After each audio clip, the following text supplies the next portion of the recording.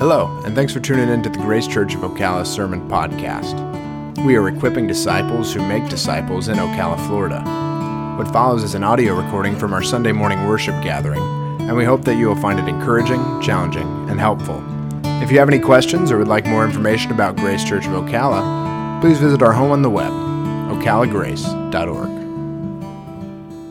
Good morning, church. Great expectations. I know as we come into Christmas as a little kid, how many of you can remember the pre-Christmas jitters, the super amped up, like, oh my goodness, here it comes.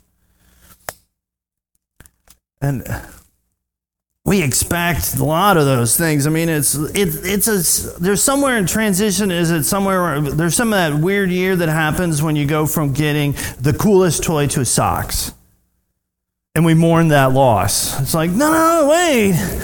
Then as you get into adulthood, everybody wants a new Snap-on toolbox or something cool, a new race car. And so the guys you shop for are just like the toys are bigger.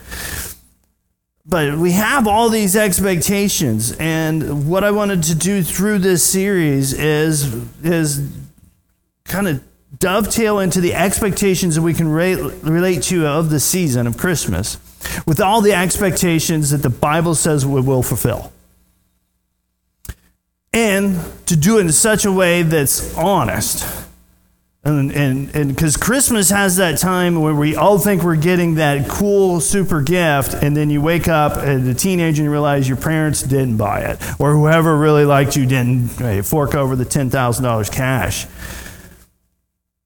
But the Bible is incredibly honest, and I've said that a lot of times.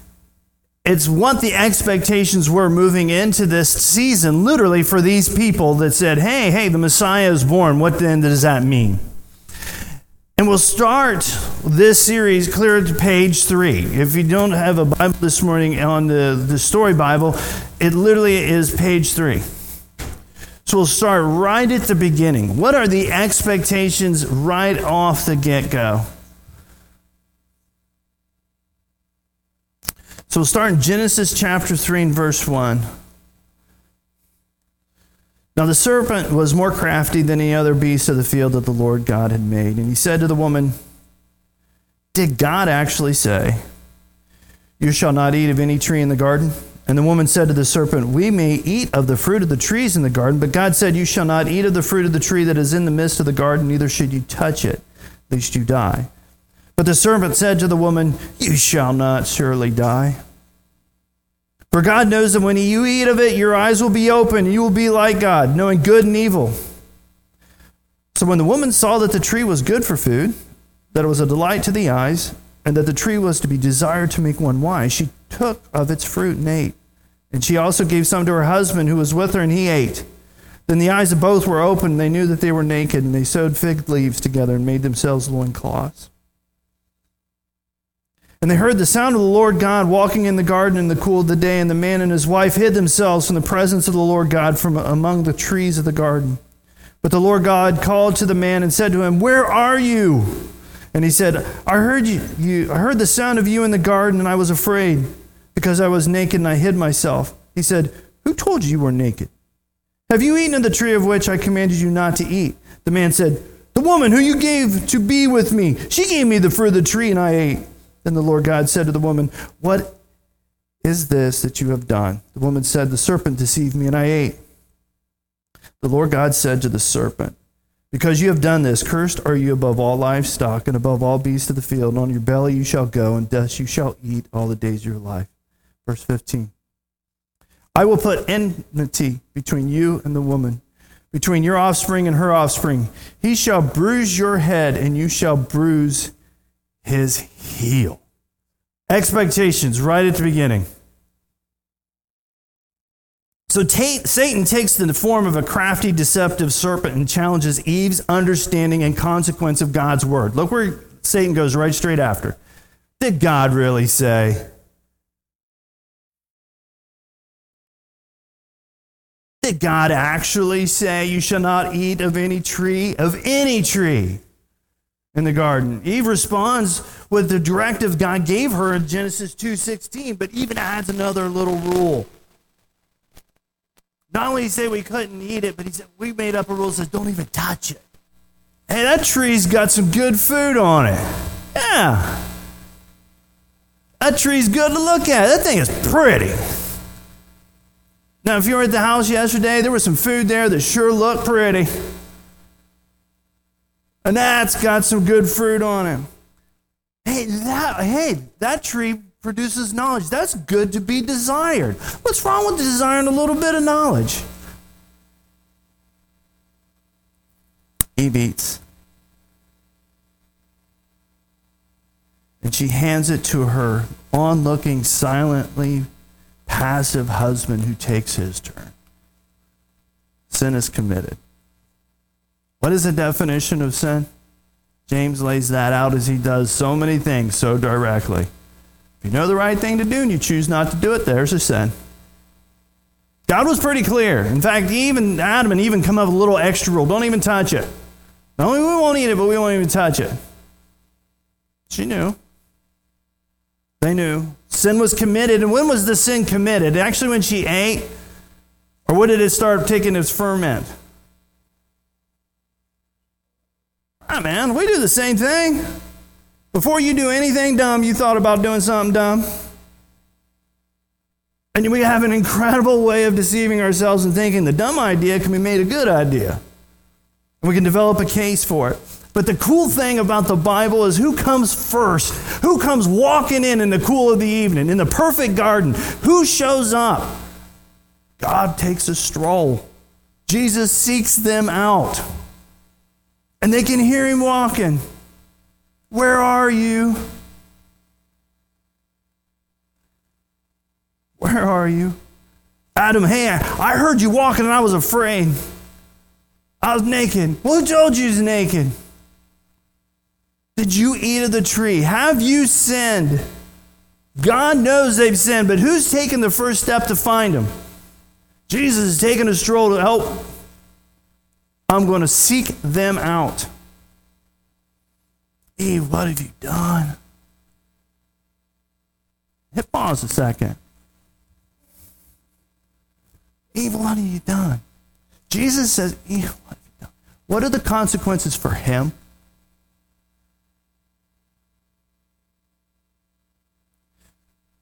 Isn't like dumb Eve. I know you thought this through and it was a dumb idea. Now it's a really dumb idea. But when he says, what have you done? Imagine the thought in his head. I'm going to have to go, get born, hang on a tree, and it's going to be a really rough day. What have you done? Jesus pursues the reconciliation. So he gives Eve, let's skip to Eve's curse. There's consequences for the sin. Ladies, those who had children understand the pain of childbirth. And I'm just going to take that for granted. They say it's like men having 22 bones broken all at the same time.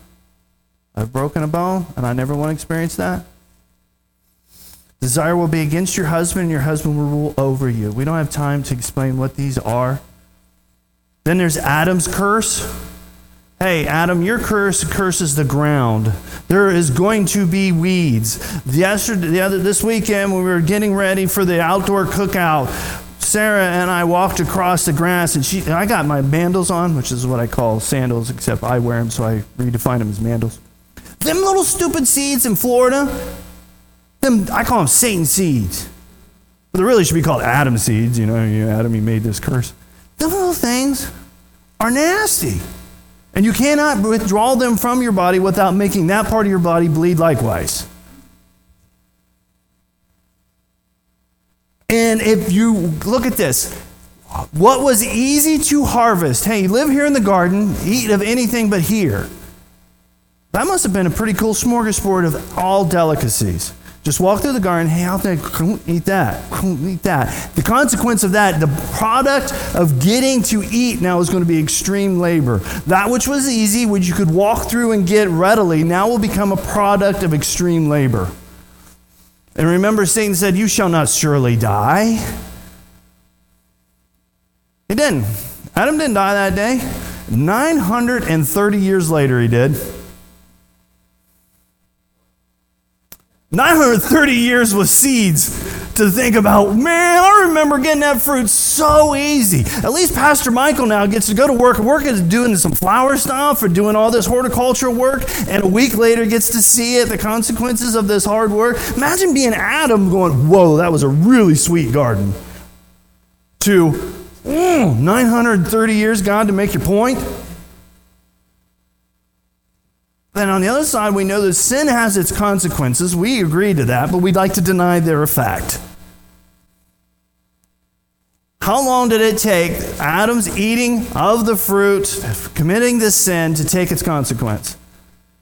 930 years. The decision I made last weekend will have consequences for me and those around me on down the road. It's probably the hardest thing to teach anybody, let alone a teenager. You mean my decisions tonight on a Friday night at 2 a.m. is going to have consequences when I turn 34? Now, with those of us who've made it to 34, amen to that.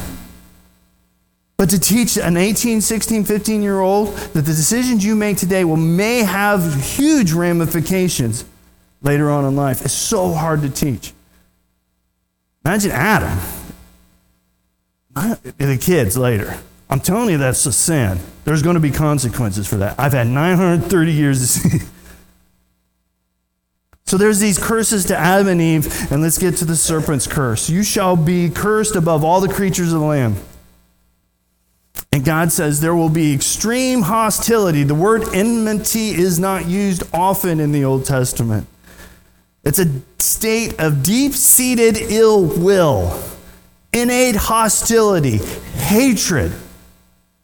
When these two saw each other from then on, they hated one another. Satan and Eve. God says, hey, Satan, here's going to be your curse. She's not going to like you forever, and it's going to be deep-seated.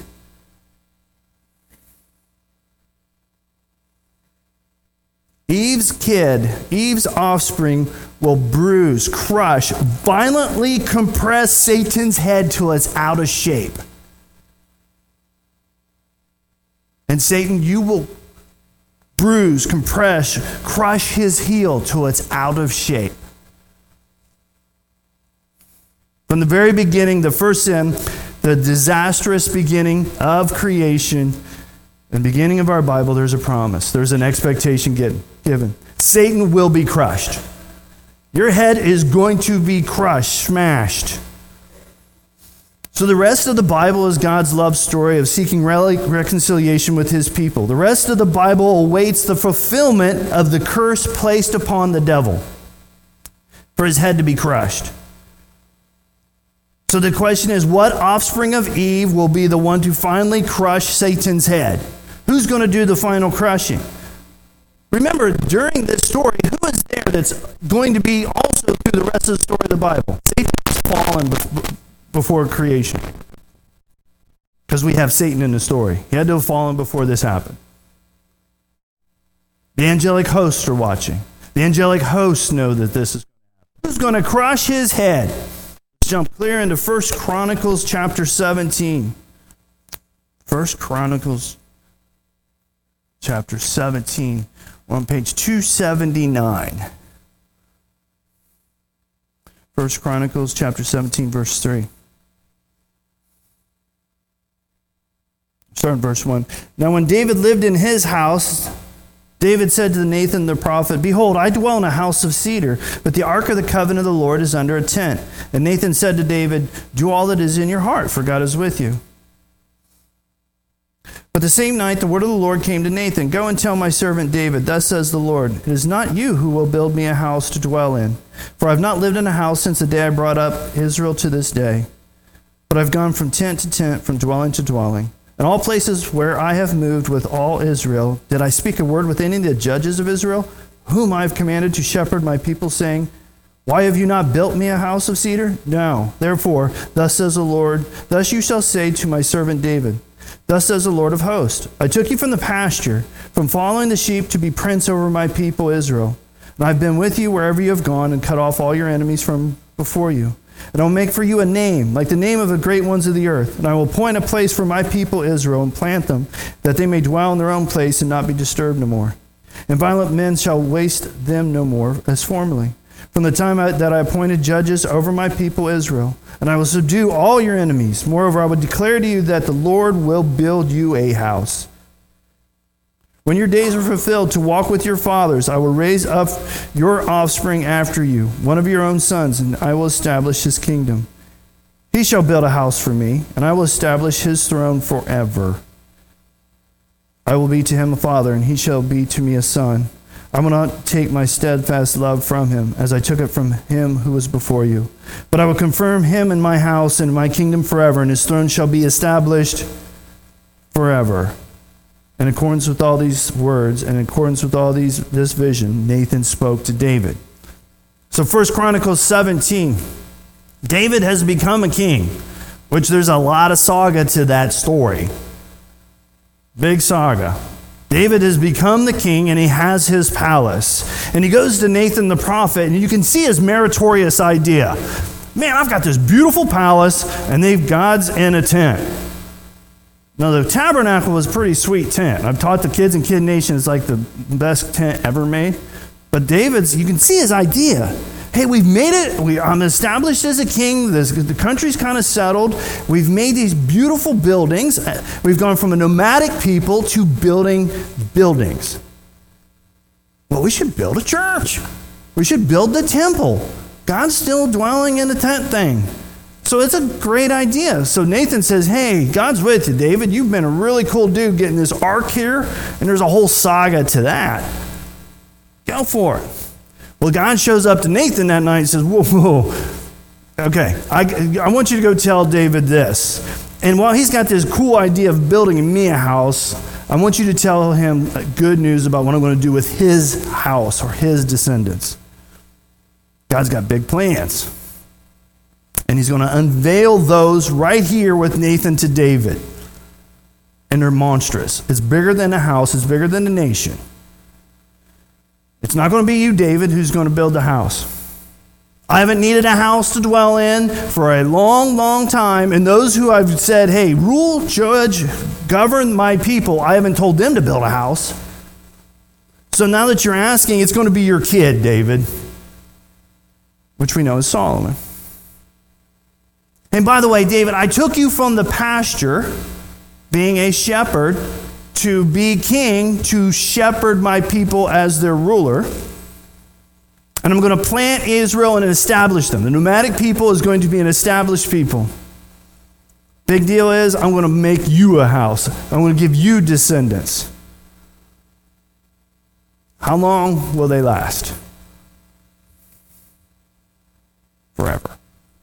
If you're a king and you want to know how long your reign is going to last, and it's a great big deal with your kids, when God says forever and he makes a big promise, it's a big deal.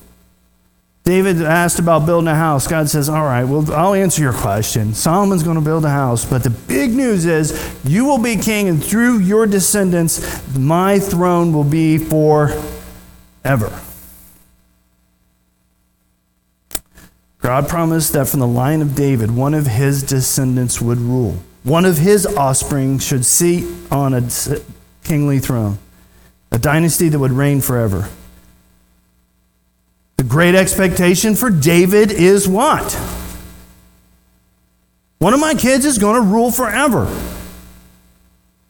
That has never been heard in the history of the world. We've got some long-running dynasties. The Chinese were pretty good at that. But will we have one that's still going today? No. So wait a second. Offspring of David would rule forever. So we've got the great expectation from Eve, hey, one of your kids is going to crush Satan's head. Then you got the expectation from David, hey, one of your kids is going to rule forever. So why talk about these two ideas?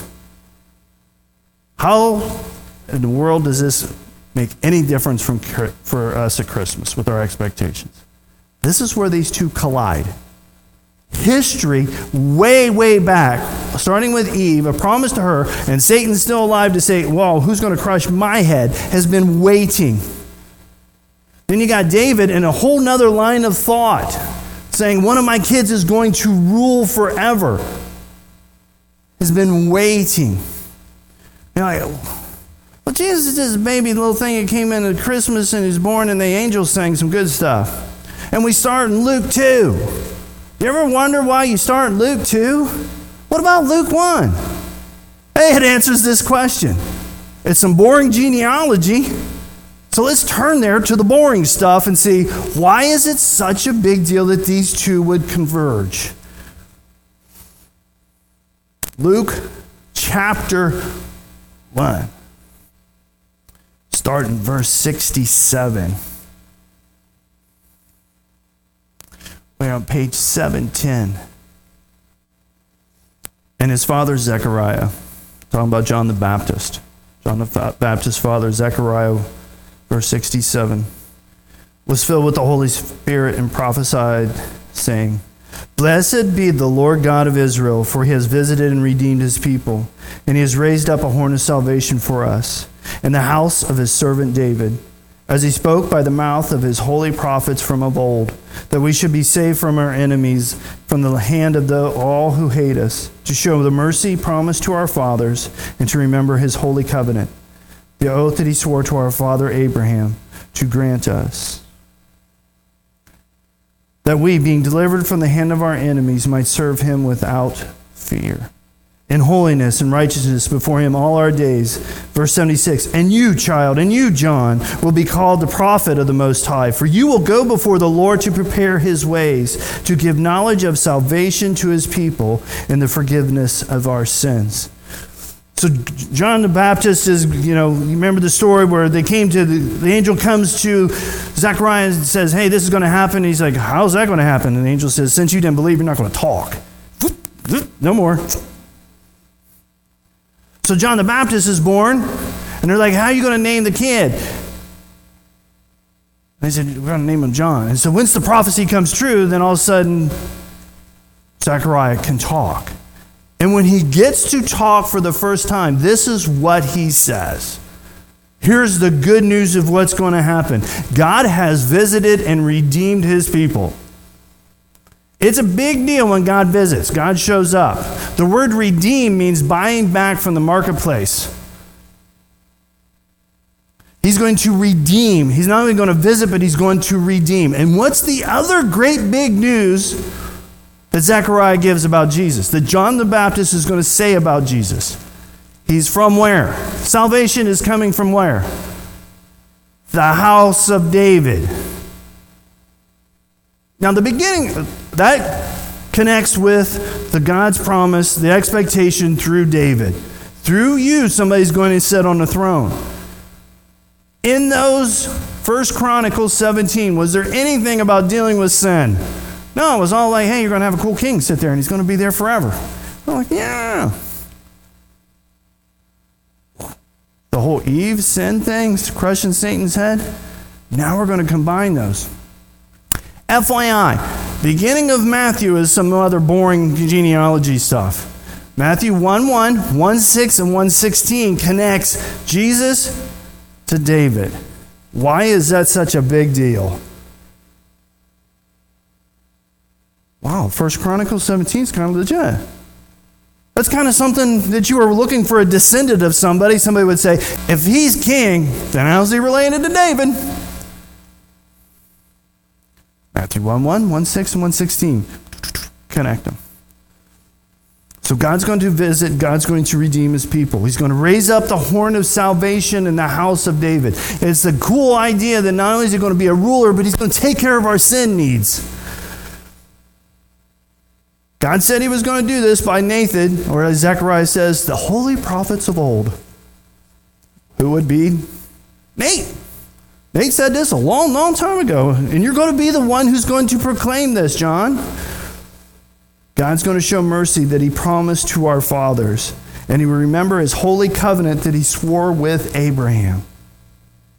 And you could see him, John, my child, you're going to be Jesus' prophet. You're going to be his prophet to prepare his way, to give knowledge of salvation, and to give knowledge of forgiveness of sins.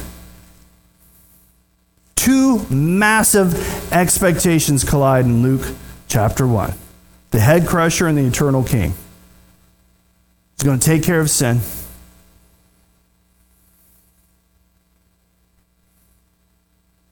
Two massive expectations collide. Jesus is the fulfillment of the ruling king. Jesus is the one who will crush Satan's head. Yes, Jesus is the king.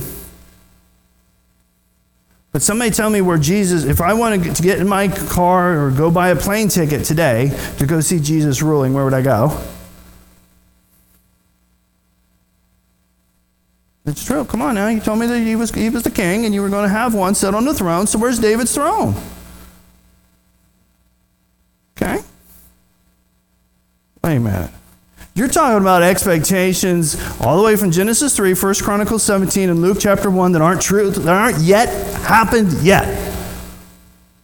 You mean there's still great expectations for us? Yes, we have the sin problem resolved, but is Satan still alive? 1 Peter tells us, be wary, for Satan, your enemy, roams like a lion, looking forward to whom to devour. He's still alive and active. The good news is why we started this morning in Revelation, because the end of the story is Jesus tosses his hind end into jail forever. And it's not a hospitable living arrangements. So the end we know. Revelation 20, the end of the Bible, here's the head crusher crushing him. His head is crushed and he's bound forever. How far apart is Genesis to Revelation? Kind of like the ends of the bow. Where are we? We're not there yet. So these great expectations are still our expectations. Jesus will return. When Zechariah, there's prophecy of Jesus coming in and ruling. The triumphant entry we just studied in John. Why was everybody so excited he rode in on a donkey? Here comes our king. Here comes our king. Here comes our king. But Zechariah also says we got to deal with the sin problem. And there's a lot of more text about what this king will do when he gets here. We're still waiting on this. The complete fulfillment of Satan's head getting crushed, we still have great expectations. It's not done. This is the time of year we celebrate Jesus coming, yes. And why did he come this time? Did he come at Christmas? What was his role? What did he do? Was he king? When he got all done, did he have a throne? Was he sitting on a throne? Well, where did he go?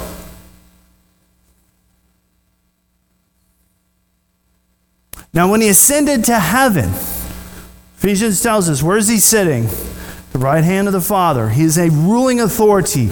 Everything has been in subjection to him. He's the boss. He's the king. He's calling the shots. But there will be a time when he literally touches down on earth. And we know exactly where that's going to be, Mount Olives. It hasn't happened yet. So we still expect that. Our great expectations of this time is also Jesus' reign and eventual defeat of Satan. The story is yet still being told. What part do we have in telling this story? First off, is the baby Jesus your Savior? That's why he came. Death, burial, and resurrection, and promised return. Death, burial, and resurrection is our sin problem. John the Baptist was Jesus' neon sign saying, this is the one, the Lamb of God who takes away the sins of the world. The cool news is that was our crucified Savior, but he's our risen Lord, King. First, this morning is Jesus your Savior. Then how do you serve in the expectation of your King? If Jesus now is the risen King, we're waiting for him to come back and inaugurate his reign. How do we live then? How do you serve that King? Because you can have a Savior and get you some Jesus stuff, take care of my sin problem. I'm good with that. But now you have a ruling King. Where is your citizenship? What I mean by that, life in light of future expectations. If you believe that Jesus is the ruling king who will come and set up his kingdom, do you live in such a way that you evidence citizenship there, or whether or not you voted Democrat or Republican?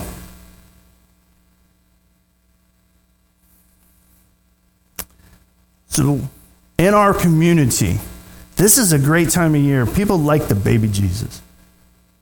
In Hallmark cards at Walmart today, you can probably go pick you up a baby Jesus. It's easy to talk about a baby Jesus.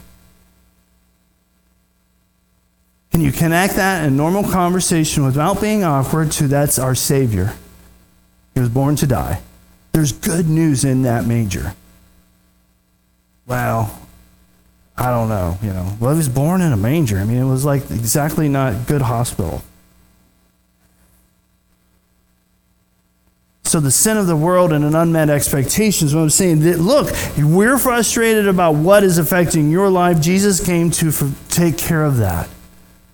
And we're talking about expectations. If Christmas is one thing, it's the Hallmark card of unmet expectations. Ask every teenager who wants a new McLaren car for Christmas.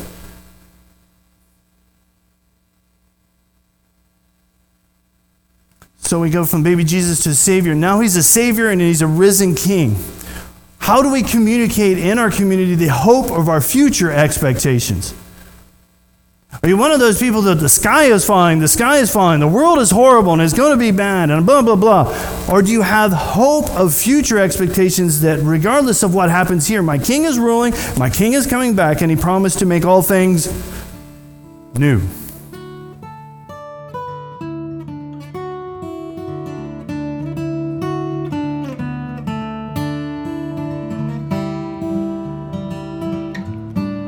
Thanks again for listening. If you have any questions or would like more information about Grace Church of Ocala or the sermon you just heard, please visit our home on the web, ocalagrace.org.